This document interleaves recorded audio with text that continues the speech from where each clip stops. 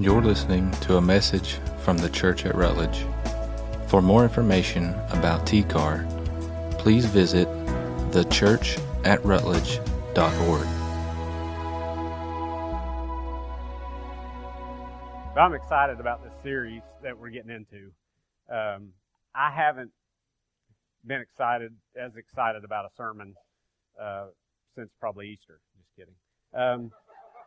Probably my most favorite thing I've studied for in this series in the last probably 4 or 5 years. I mean, I have so gotten into this, and we're gonna go through the book of Job and talk about what it means for us when life goes sideways, when things just don't turn out the way we thought they would, when suffering happens. And anybody here ever had life go sideways? You know what I mean, right? Things just take a turn that you just think, God, why in the world is this happening? What's the purpose in it? Why do I have to go through this? I'm loving you, I'm serving you. So why this, right? And I fear we've overlooked so much in the church today about the story of Job. I know I have. Like, I've preached about the story of Job and used certain scriptures, 2 or 3 main scriptures that a lot of guys use, but I've never got into it this deep and seen what this really contains.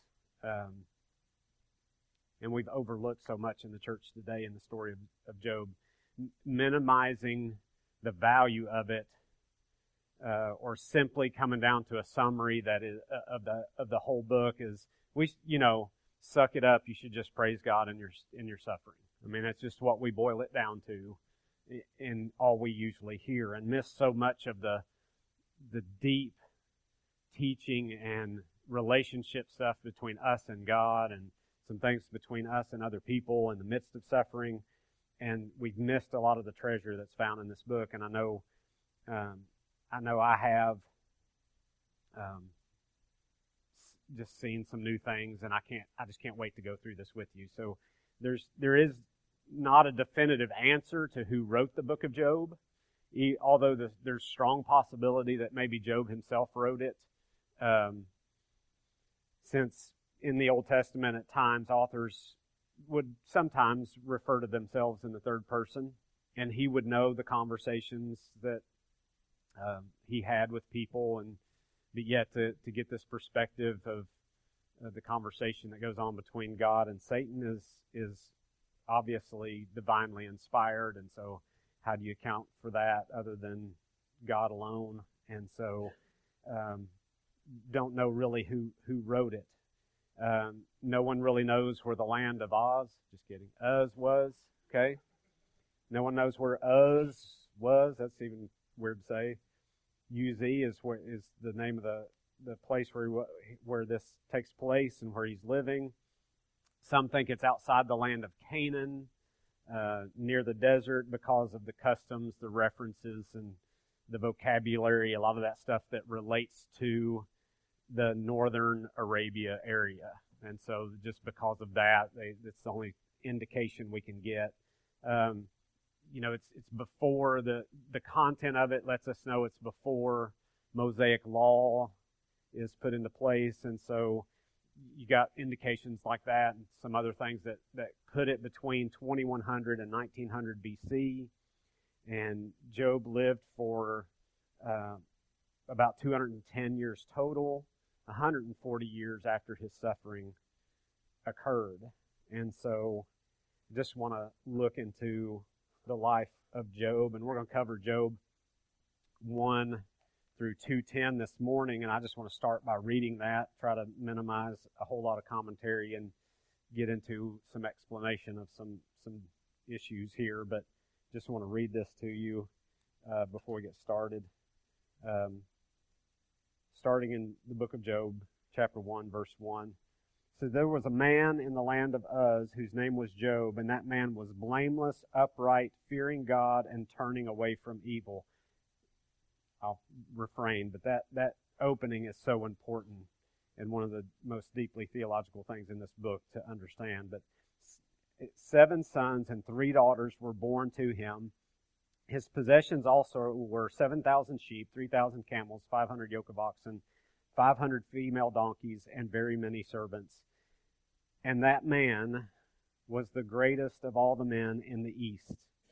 His sons used to go and hold a feast in the house of each one on his day, like perhaps his birthday, that's what that's referring to.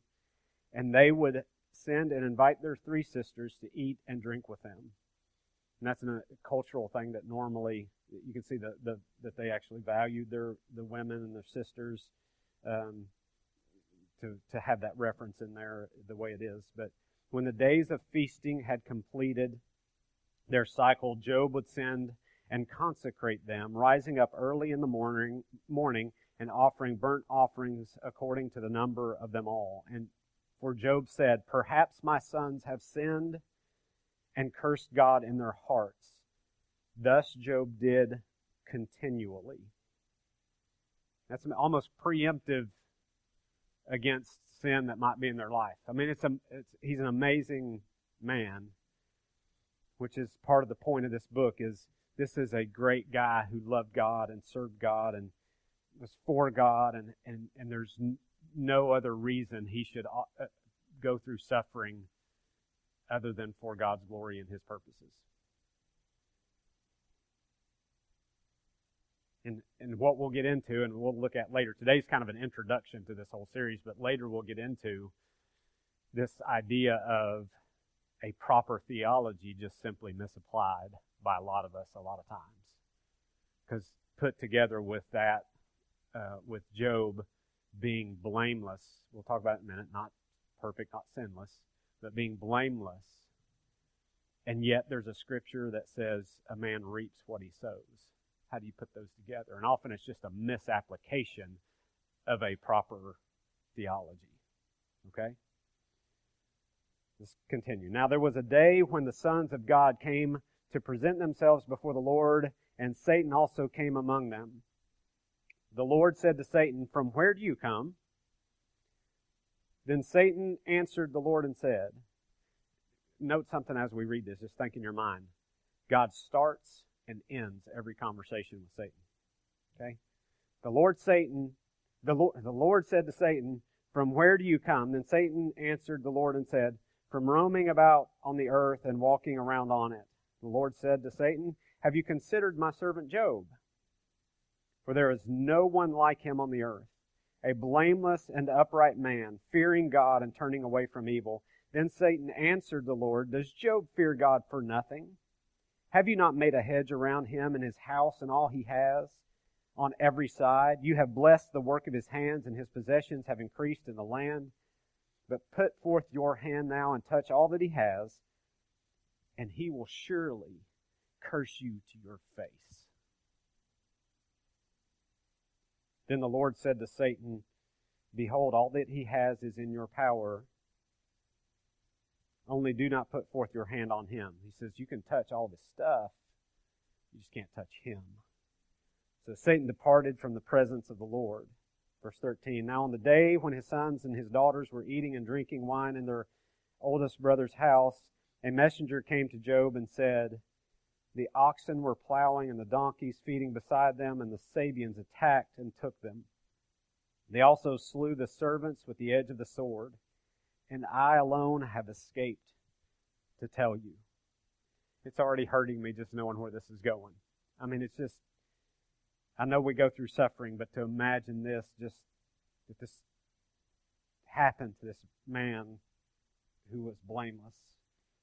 Verse 16, while he was still speaking, another also came. So he doesn't even give him time to catch his breath. Satan doesn't even give him a moment. Just hit after hit after hit.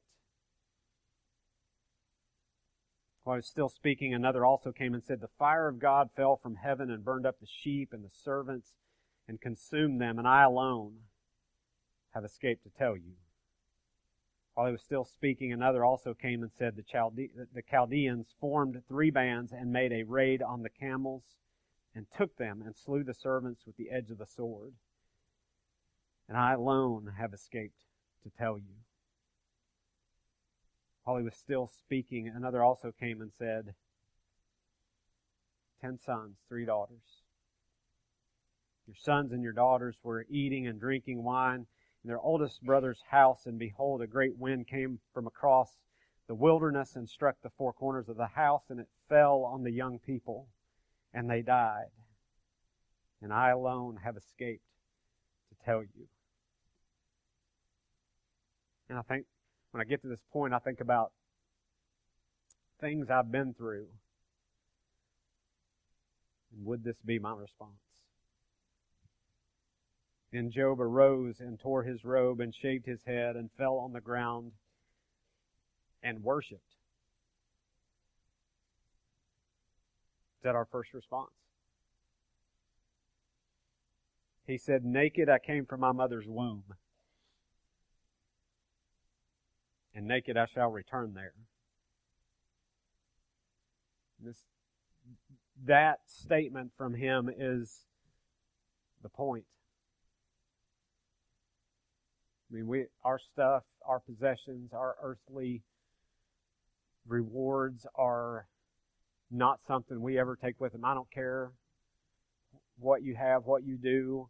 None of that matters in the end. I mean, when you hear preachers stand up and say, can't take it with you, when you're laying in that coffin at the end of your life, it will not matter. It won't matter. All that will matter is your relationship with God. That's it. And you can try to pass it down, and provide security, but apart from God, there's no security.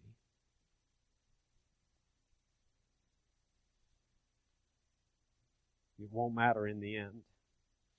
The Lord gave and the Lord has taken away, and I can't even go all the places that goes, but we will try to touch some of it today. Blessed be the name of the Lord. Through all of this, Job did not sin, nor did he blame God. Like that blows my mind. I mean, I think about my relationship with God and past events and things and times that I would do that. God, why would you do this? Is this you could have kept this from happening? You, God.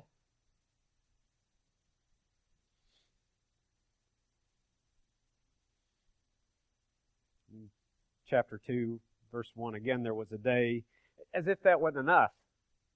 Bury all 10 kids in one day after losing everything else you own. Again, there was a day when the sons of God came to present themselves before the Lord, and Satan also came among them to present himself before the Lord. And the Lord said to Satan, where have you come from? Satan said, I've just been roaming around. That's what you've assigned me to do, right? Just walking around, roaming the earth. And the Lord said to Satan, verse 3, so have you considered my servant Job? He's pointing him out again, going, did you see that? Told you. For there is no one like him on the earth, a blameless and upright man, fearing God and turning away from evil. And he still holds fast his integrity, although you incited me against him to ruin him without cause. There's a deep theological statement right there. There again, we'll get to that. You reap what you sow. Well, what in the world, how does that go with this? Right? Satan answered the Lord and said, skin for skin.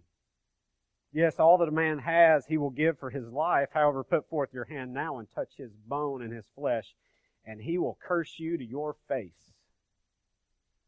So the Lord said to Satan, behold, he is in your power, only spare his life. So now he's saying you can take him to the brink of death if you want to. You just can't kill him. Then Satan went out from the presence of the Lord and smote Job with sore boils from the sole of his foot to the crown of his head.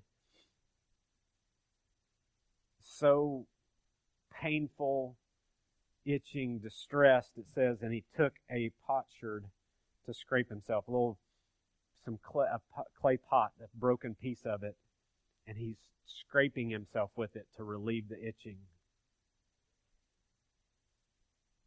To scrape himself while he was sitting among the ashes. Then his wife said to him, thanks, honey. Do you still hold fast your integrity? Curse God and die. But he said to her, you speak as one of the foolish women speaks. I say that to my wife a lot.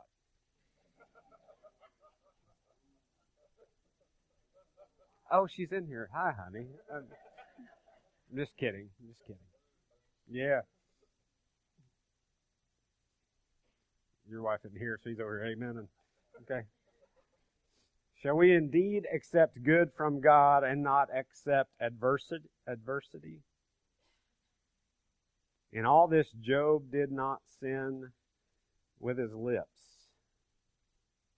Which makes me think back to the sermon Tony did about our tongue and how hard it is to control. That's an amazing thing. But notice this story opens with a good man. Job, who does not know or understand why God has done this to him. Job isn't in on the conversation between God and Satan. He doesn't know what's been said or why or understand. This book is so profound. It's a huge testimony to the worth and the power and the sufficiency of God. At the same time, it's just this overwhelming gift, a treasure in words to us from God. That's amazing. This book's, it's difficult to endure. It's kind of like when you're on a long trip, like when me and Nikki go to Myrtle Beach with the kids, and we got them in the car, and every 20 minutes, are we there yet? Are we there yet? Are we there yet? Are we there yet? Are we there yet? How much longer? How much longer? How much longer? How much longer? Are we there yet? Does this look like the beach, kids? Right? And I have my rule every time they ask, I go, it's about 20 minutes. Doesn't matter if it's like 5 hours more. It's enough time that they want to ask for a little while, but because it satisfies them a little bit, but you know it's coming anyway. Maybe if you told them an hour, it buys you 20 minutes of peace, right? Over and over and over, 8-hour drive. Cannot wait for it to be over. And you read Job and you feel that way. Like as you get into these chapters, it's like, are we there yet? Are we there yet? When's it going to be over? When are we going to get to the end of this, right? When will it end? And yet at the same time, the reward of enduring the reading and sitting through the journey is a great reward. Just as the kids feel when they get to the beach at the end of the 8 hours, right? And so it's an intense and so encompassing of our experience in our life. Like this just speaks directly to our experience in our lives, and it speaks to probably the biggest problem we have. And it even speaks somewhat to how, because atheists will point to why is there human suffering? Why? Like there can't be a God. This doesn't make sense. Why is there suffering? Like it is like the pivotal issue for most people. And even in our faith and as Christians, we so often, our devotion hinges on our comfort and our pleasure, and it comes down to, do we really love God for just God?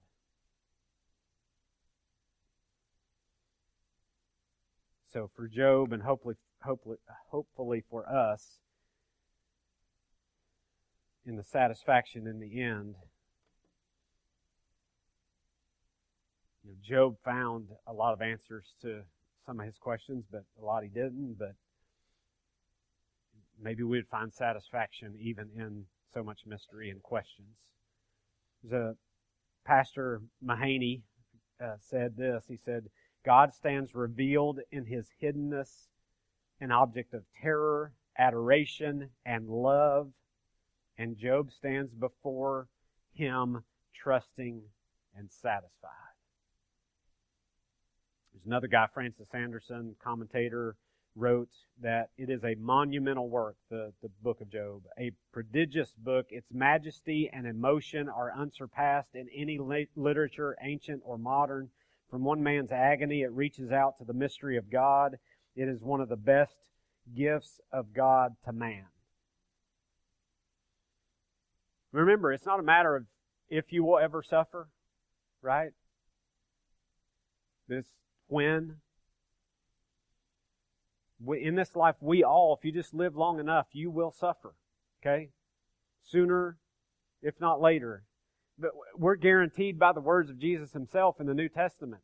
In this world you will have tribulation. You will have trouble. You're going to suffer. You're going to have pain. There's going to be problems. Guaranteed. And I often preach it's because it's a cursed world, and that's part of it. We have problems because of sin. But there's another side to that. And this is the part we overlook that you don't hear about in church. When you look at Job, that wasn't his issue. In fact, his issue was he was blameless and following God as good as any man could. And that became his issue. Is as a trophy for God, he was held up for suffering.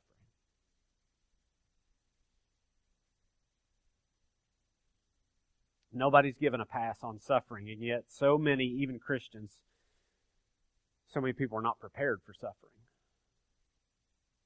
You ever go through suffering and you just feel like God is nowhere to be found? Like you ever experience that? You're like, that He doesn't care what you're going through. He feels so far away. You think He hates you. You're like, God must not like me very much. But I've been doing all the right stuff, so why is this way? But you feel that way. Anybody ever felt like that? Come on, stay with me, okay? I know my sermons are harder to endure than the book of Job, but let's just stay in there together, okay? If you don't understand suffering and aren't ready for it when it comes, we so often will find ourselves dragged off into all kinds of temptations and sin and bad coping addictions, escapism. There's all these things we will just run to if we're not prepared for suffering in our lives. We don't deal with suffering well because we aren't well prepared. Again, C.J. Mahaney, one of my favorite quotes, I've used this before. This is enormous, okay? He said this. He said, "You will need your best theology in your darkest moments." You will need the theology revealed in Job. Job wasn't a bad guy, okay? It says he was blameless, upright, fearing God, and turned away from evil. This is so huge to understand. That he was not sinless. He was not perfect.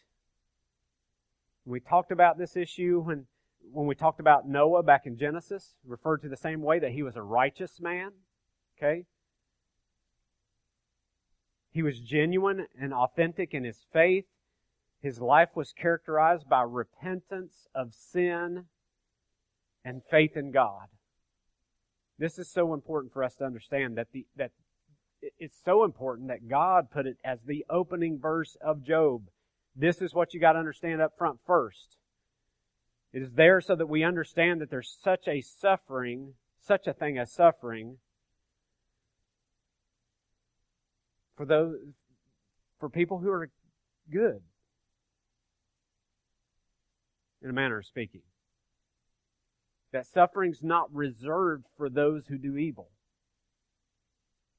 One guy said, I can't remember who it was, he said that there is suffering that is totally unrelated to sin.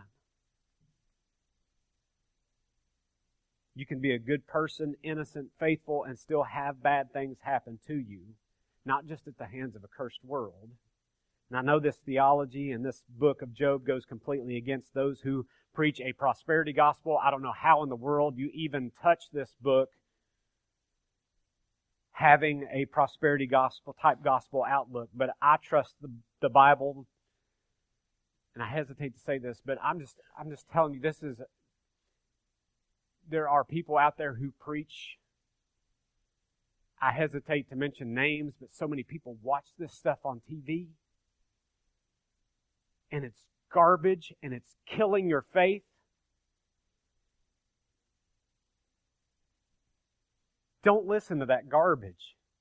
It just says, if you just have enough faith, if you just follow God good enough, if you just do the right thing, if you just have enough faith, then you won't have suffering. You'll prosper. You'll have health, wealth, all that stuff. The reason you don't have those things is because you don't have enough faith, is because you're not loving God good enough. You're not walking closely enough with Him. And the book of Job says that's garbage. And that is not biblical at all. It will wreck your faith. When that suffering comes, you'll just look and go, God doesn't love me. I'm not good enough. My faith is wrong. It'll mess up with your theology. You will not know which way is up. This opening line tells us that Job's suffering is not related to sin. It's not because he doesn't have enough faith. It's not because he's not doing enough to atone for his sin. It's not because he's not doing all the right things and walking closely with God. It is not. He's suffering because he is. Hello? So tell me how that fits the prosperity gospel. It does not fit any category in it. Job had no hidden sin or skeletons in his closet that caused this. The Bible declares that about Job and wants us to know that up front. He is the greatest man in the East and wealthy.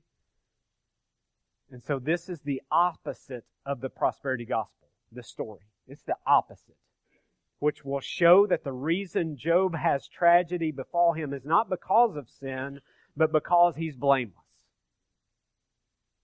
His faithfulness and his great faith are the very reason we'll see that his suffering comes. It's not that if you have enough faith you will prosper or suffering won't come. But here's the reason why Job suffers. Here, it's the reason he suffers is his great faith. So don't listen to that. I can't pound that enough. Don't listen to that prosperity gospel nonsense, okay? The prosperity gospel nonsense is Satan's teaching in this book. That the only reason he loves you is because of the stuff you give him. That is, he has faith in you to get stuff. To get health, wealth, all those things. The Bible shows that's Satan's teaching. It's Satan's teaching as he stood in heaven and rebelled against God and said, I don't want to worship you. You're not good enough to be worshipped alone just for who you are, but I am. And rebels against God, convinces a third of the angels, God's not worth being worshipped just for who He is. Come with me and I'll give you more. Right? It's not God's teaching.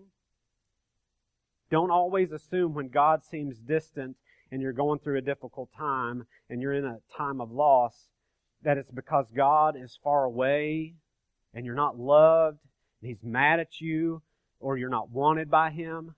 It may be that your faith is so great, that you're so loved, that God is so near and so pleased with you that you're suffering.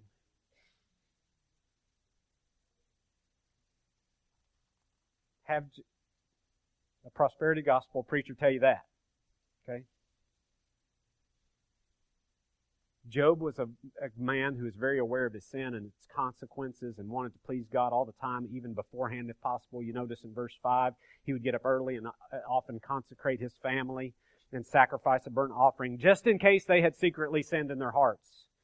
It says continually he did this. Sounds like what Jesus would do for us now, right? Our continual sacrifice once for all. Okay, there's so many pointings, foreshadowings, allusions to Jesus and who He is and what He would do for us. Job is a great godly man, family man, great leader, great priest to his family, very aware of sin and the need for sacrifice, loves God. I can't say this enough, right? You're like, I get this, but this is about suffering, so you got to get some good stuff here. And they would celebrate birthdays together, and they would celebrate often, had a lot of wealth, but were not arrogant in their wealth. Not arrogant before God, having all they had. It was as good as it gets, as one guy would say, east of Eden. But yet it comes, tragedy and suffering beyond imagination comes to us, comes to Job. Verses 6 through 12 is a conversation between God and Satan, in which it's not Satan who brings up Job.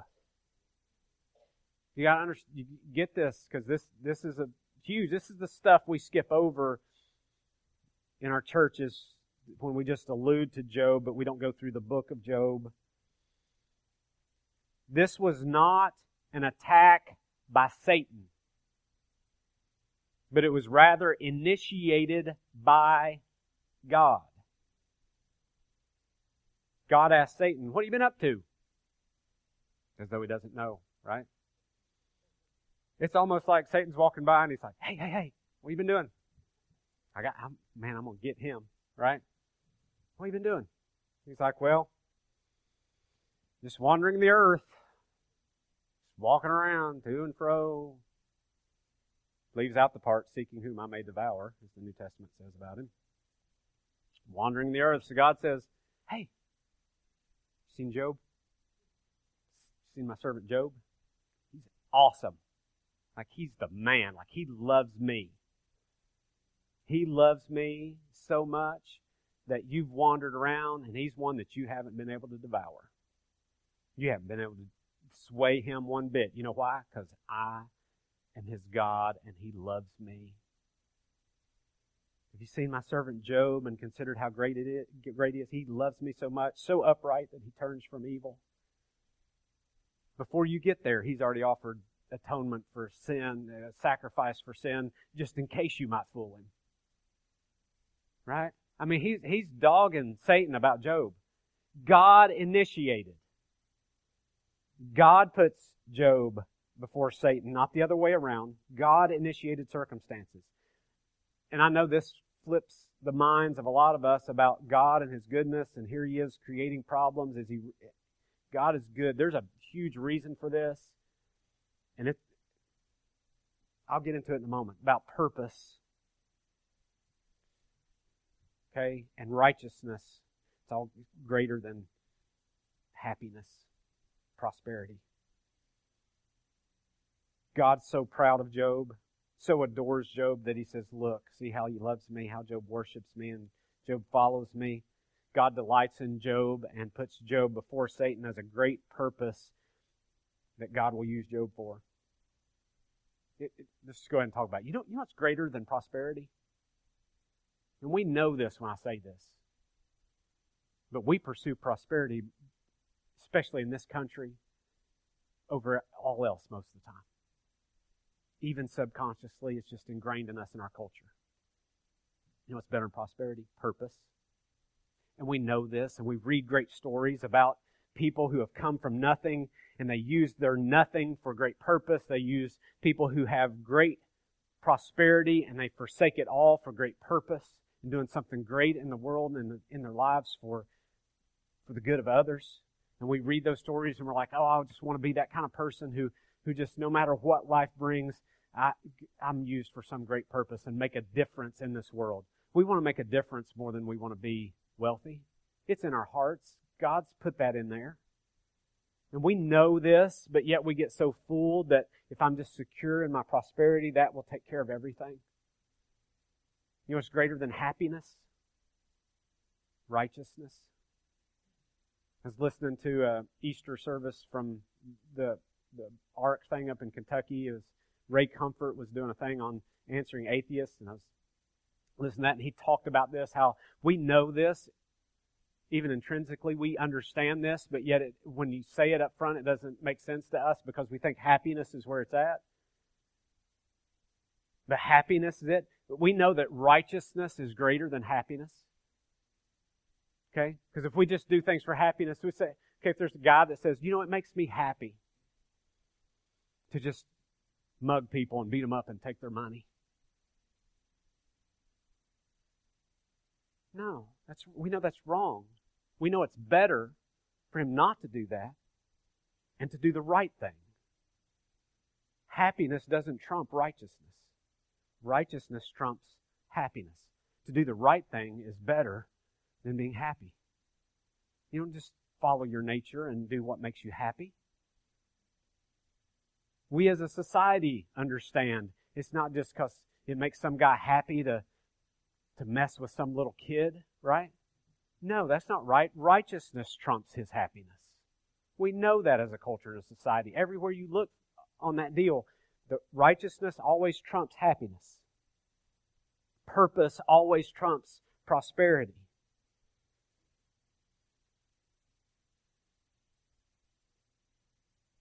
And the theology of Satan comes out. The thinking that got Satan in trouble in heaven and kicked out in the first place shines through even in this moment with Satan saying to God, yeah, I know. Satan says, God, you're not enough for Job alone. You won't make him happy. He only loves you for the stuff that you give him for his prosperity. You are not worthy of worship on your own.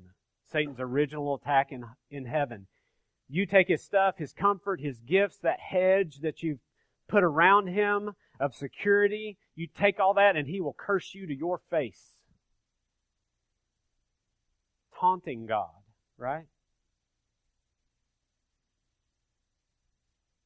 You take away that and he'll curse you to your face. And I can just, in my mind, I hear Satan looking at him going, just like I did. Satan says, Job doesn't love you, he loves what you give him.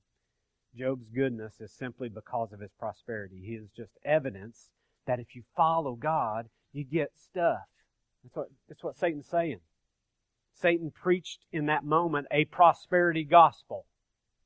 Look at it, verse 9. Then Satan answered the Lord, does Job fear God for nothing? Have you not made a hedge about him and his house and all that he has on every side? Have you blessed the work of his hands, and his possessions have increased in the land? But put forth your hand now and touch all that he has, and he will surely curse you to your face. Then the Lord said to Satan, behold, all that he has is in your power. Only do not put forth your hand on him. So Satan departed from the presence of the Lord. So Satan taunts God and says, take it all away, and you will see he doesn't love you. And here's this book called Job is not about Job. Okay? It's all about God being enough to be served and loved simply for who he is. Satan says he simply loves you because you're paying him off. I mean, that's how he puts it. You're bribing him to be your servant, your friend, to love you, to be your follower. So what we see here is that the glory of God is what is at stake, and Job will be used for that great purpose to show otherwise. So God allows Satan to take it from him. He takes the challenge and says to Satan, you can take all Job has, only you can't touch him, only what he has, his wealth, servants, family. I think it's interesting he left his wife behind. So that you understand, you see here that God is all-powerful and Satan has boundaries put in place by God. Okay? You got to understand how this works. Like I said, it's not a good and evil, equal forces. It's not the dark side and the light. It's not the same force, but it's been divided and it's against each other. Not that dualistic view of it's Satan versus God and they both have the same power and they're battling it out to see who wins. No. God's already won. Okay? God is all powerful. Satan is not. The devil belongs to God.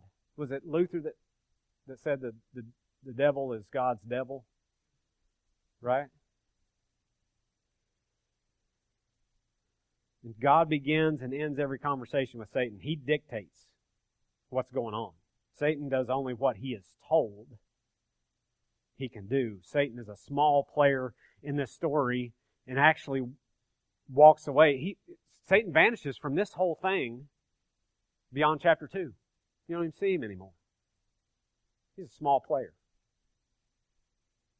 And in the end, God does prove that he's worth far more than any earthly wealth, any possessions, anything this world can provide. Job has no idea of the conversation between God and Satan, and yet he loses all that he has.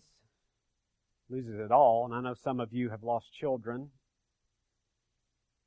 But what would it be like to bury 10 kids in one day? After just losing everything you owned. All at the same time.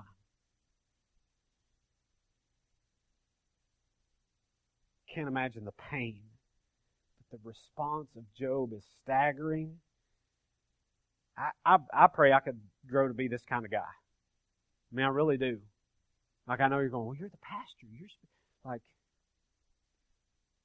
this is a growth and a maturity you aspire to, but you wonder, can I ever get there? But it doesn't keep you from moving forward.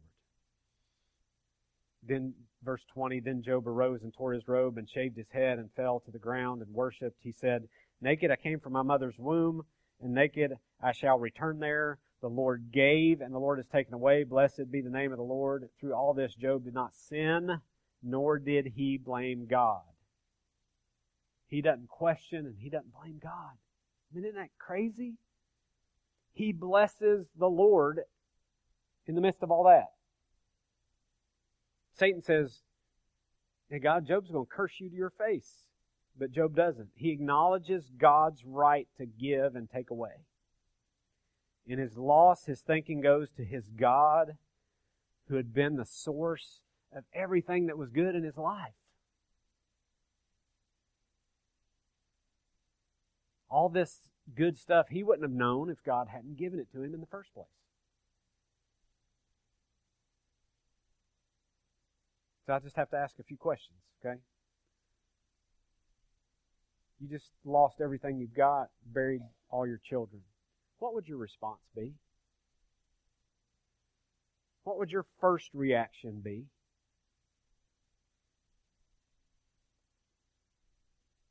Would it be praising God who had given it to you in the first place? Did you fall down and worship? Blessed be the name of the Lord. Without the power and grace of God, it would not be anyone's first thought. How God must have smiled and been so happy when Job reacted this way. Not that he didn't know he wouldn't, right? And you would assume this is enough suffering to prove the point, right? No, Satan challenges at the start of chapter 2, after losing all of his kids, he goes again and says, what about his health? Notice, God initiates it again. Here he comes walking by again. Hey, Satan, what are you doing? You know what I'm doing. I'm walking around, right? And God's like, did you see what happened with Job? He's like, yeah, but take his health. You didn't take everything from him. You didn't go all out.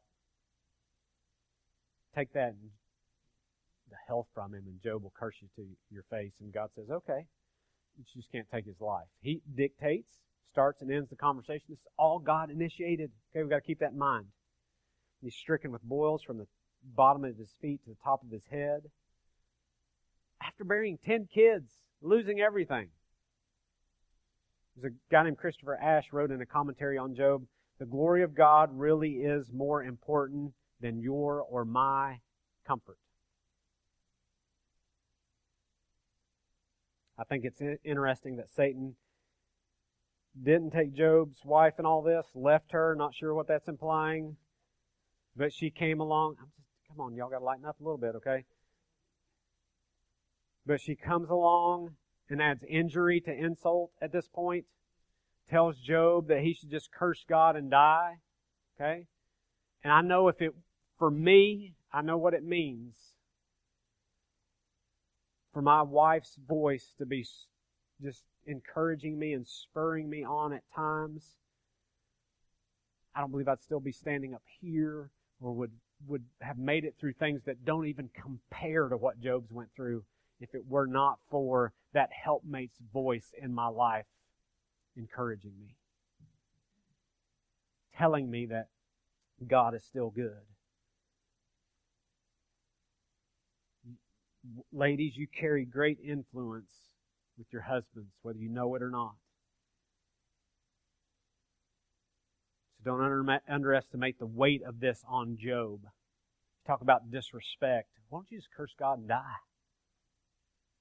What's she saying to him? I don't even care if you're around, right? To have your wife tell you that. If one thing Nikki has always done is come alongside me and tell me to keep going and keep trusting God that He is sufficient. And I understand how Mrs. Job must have been grieving as well in all this. I mean, she's just lost 10 kids. She's just lost all this too. But then to turn on your husband, right? For what? What did he do? But listen, how easily, some of you understand this. I've watched it with people who have lost children, and then all of a sudden husband and wife are at each other. Why? how easily we blame and turn on each other in times of stress. It happens just like that, as though we're not on the same team anymore, just because suffering happened to us. Physical, emotional, intellectual, relational pain, all this overwhelming Job. All levels of suffering and pain. And in all this still, Job says to her, in verse 10, says, "But he said to her, you speak as one of the foolish women speaks. Shall we indeed accept good from God and not accept adversity? In all this, Job did not sin with his lips." So more questions to help us process this. How do you interpret the goodness of God in your life? Through what lens? How is it? How do you attribute it? What do you do with any of the prosperity going on in your life? How do you interpret that? Anything you have that is good, anything about you that is prosperous, you have because of simply who God is. You have not earned it. And I understand the good old American thinking, and we're a proud nation, and we built this. I almost said we built this city. Sorry, Jefferson Starship took over for just a second. Okay, we built this nation. We did this. American made in the USA, proud, right? We're all about it. I pulled myself up by my bootstraps and I made it. You wouldn't have any bootstraps if it weren't for God. You wouldn't have a brain if it weren't for God. You wouldn't have air to breathe if it weren't for God. You wouldn't have the opportunity to do anything if it weren't for God. You cannot say, I earned this, I did this, this is mine.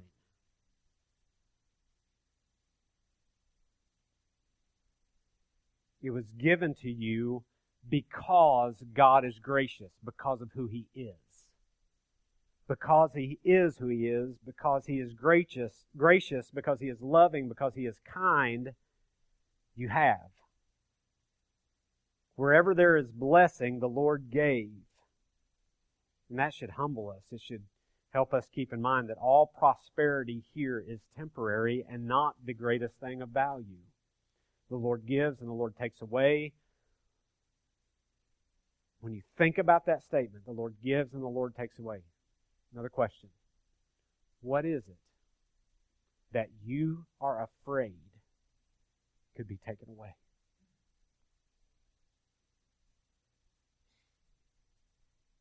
Aren't you glad you came here this morning? Right. What gifts has God given you that you fear could be taken? What suffering do you fear? All our fears are dealt with in the story of Job. And that's the gift of this book. To give us strength and purpose and hope in our suffering. It'd be painful to lose what we fear losing, right? But this book in the Bible lets us know it can be dealt with in a way that has great purpose and is for our good in the end. Our loss as believers will always contain, at least in part, the great purpose of declaring God can be loved and served simply for who He is. It's to put it in the face of Satan. God may use taking from you for that great purpose.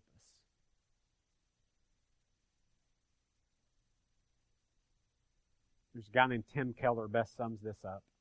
It's a book he wrote called Walking with God Through Pain and Suffering, and he writes this: we should have God for Himself alone, not for the benefits He brings. How do you develop a love like that? How can you move from loving God to a mercenary way toward God, way toward loving God Himself? How do you move from having this mercenary type love of being hired to love Him to just loving God for Himself. That's what he's saying.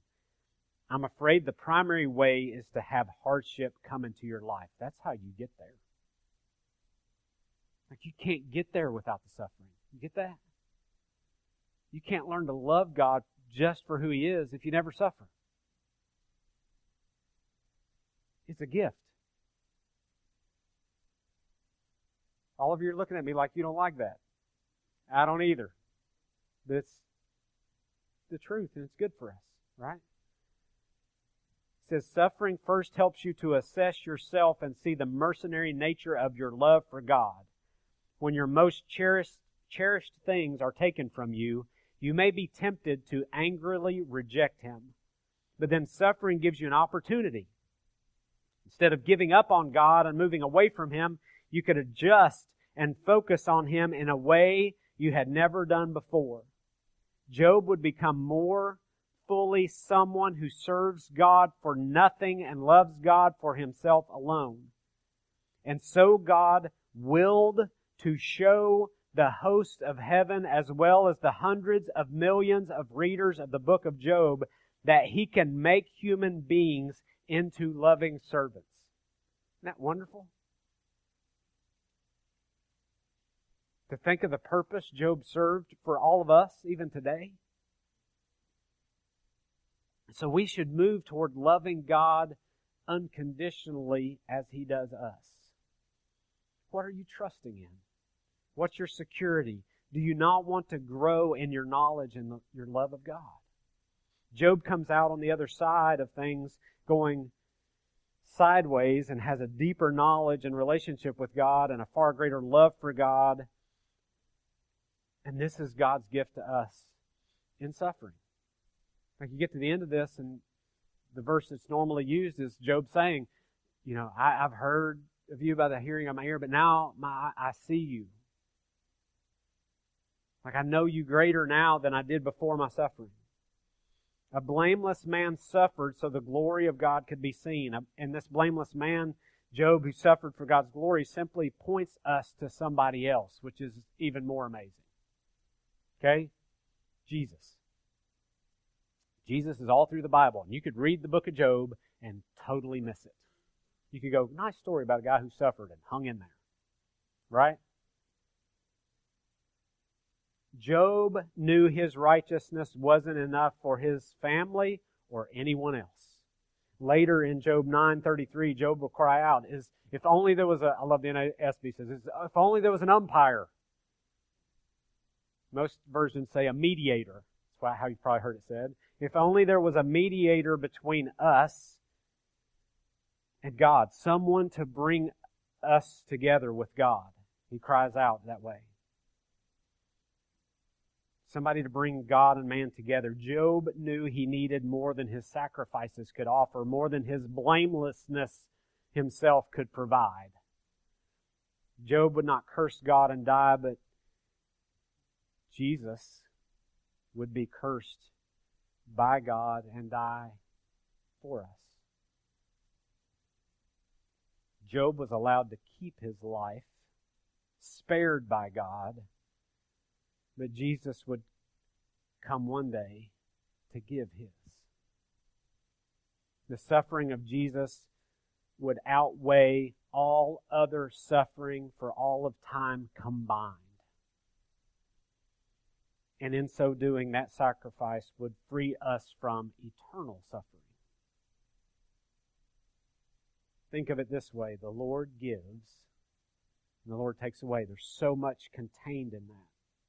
We look at it simply a lot, but the Lord, think of it this way. The Lord gave Himself and took away our sin. We'll accept that giving and taking, right? Why not all other types of giving and taking from God? To get God is better than anything else that can be taken. The only thing you can't lose is God Himself, if you're His. So let's pray this morning.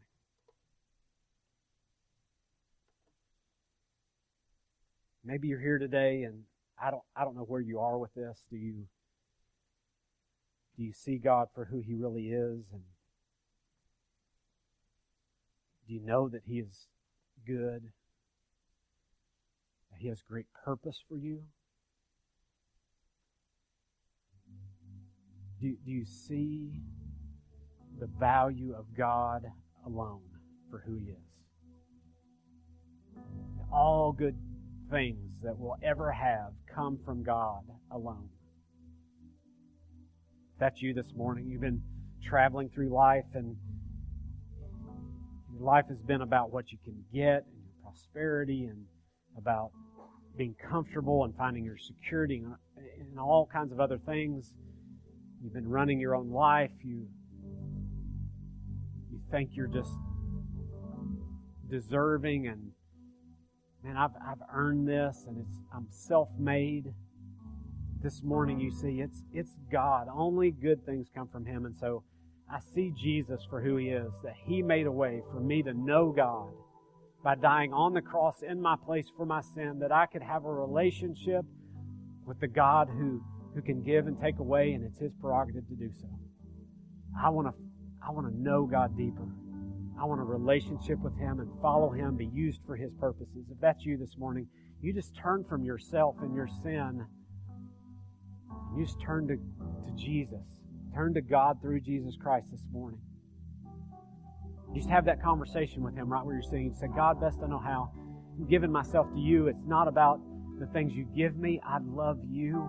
Thank You for Your provision of Jesus on the cross for me, that I could be forgiven. And by Your power and Your Holy Spirit, I'm going to walk through this life victorious, regardless of what I have, because I have You.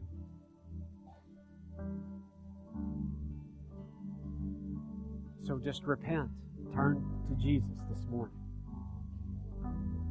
If that's you, I just hope you would contact me. Come see me. My card's out front. Email, call me, whatever. And I just want to help you in your next steps, following Jesus. For the rest of us that would say, yes, I'm a believer, maybe I don't always get this right, but I just want to pray for you right now that God, would You just, in the suffering that's in this room, that may be online through Facebook Live or on the internet later as this is played by someone, Father, in their suffering, I just pray that they would find deep satisfaction in You in the midst of their suffering. Father, would You just give them a vision of You, a clear communication from You? We know sometimes that doesn't happen. Would they hold fast to the faith they profess in the midst of their suffering, Father? By Your Holy Spirit, by Your power, would You just enable them to react like Job? Would You move us all toward that kind of theology that says it's not about whose fault or why, but it's just that God may be glorified. That, Father, You would be seen as the greatest treasure by us all. So, Father, thank You for today. May we sing and worship as people who really believe this, that we believe the words we're singing. We thank You, Father, for Your Son Jesus, the one You gave and took away our sin. Thank You for that. We could have eternal life with You, regardless of what happens in this life. So I pray all this in Jesus' name. Amen.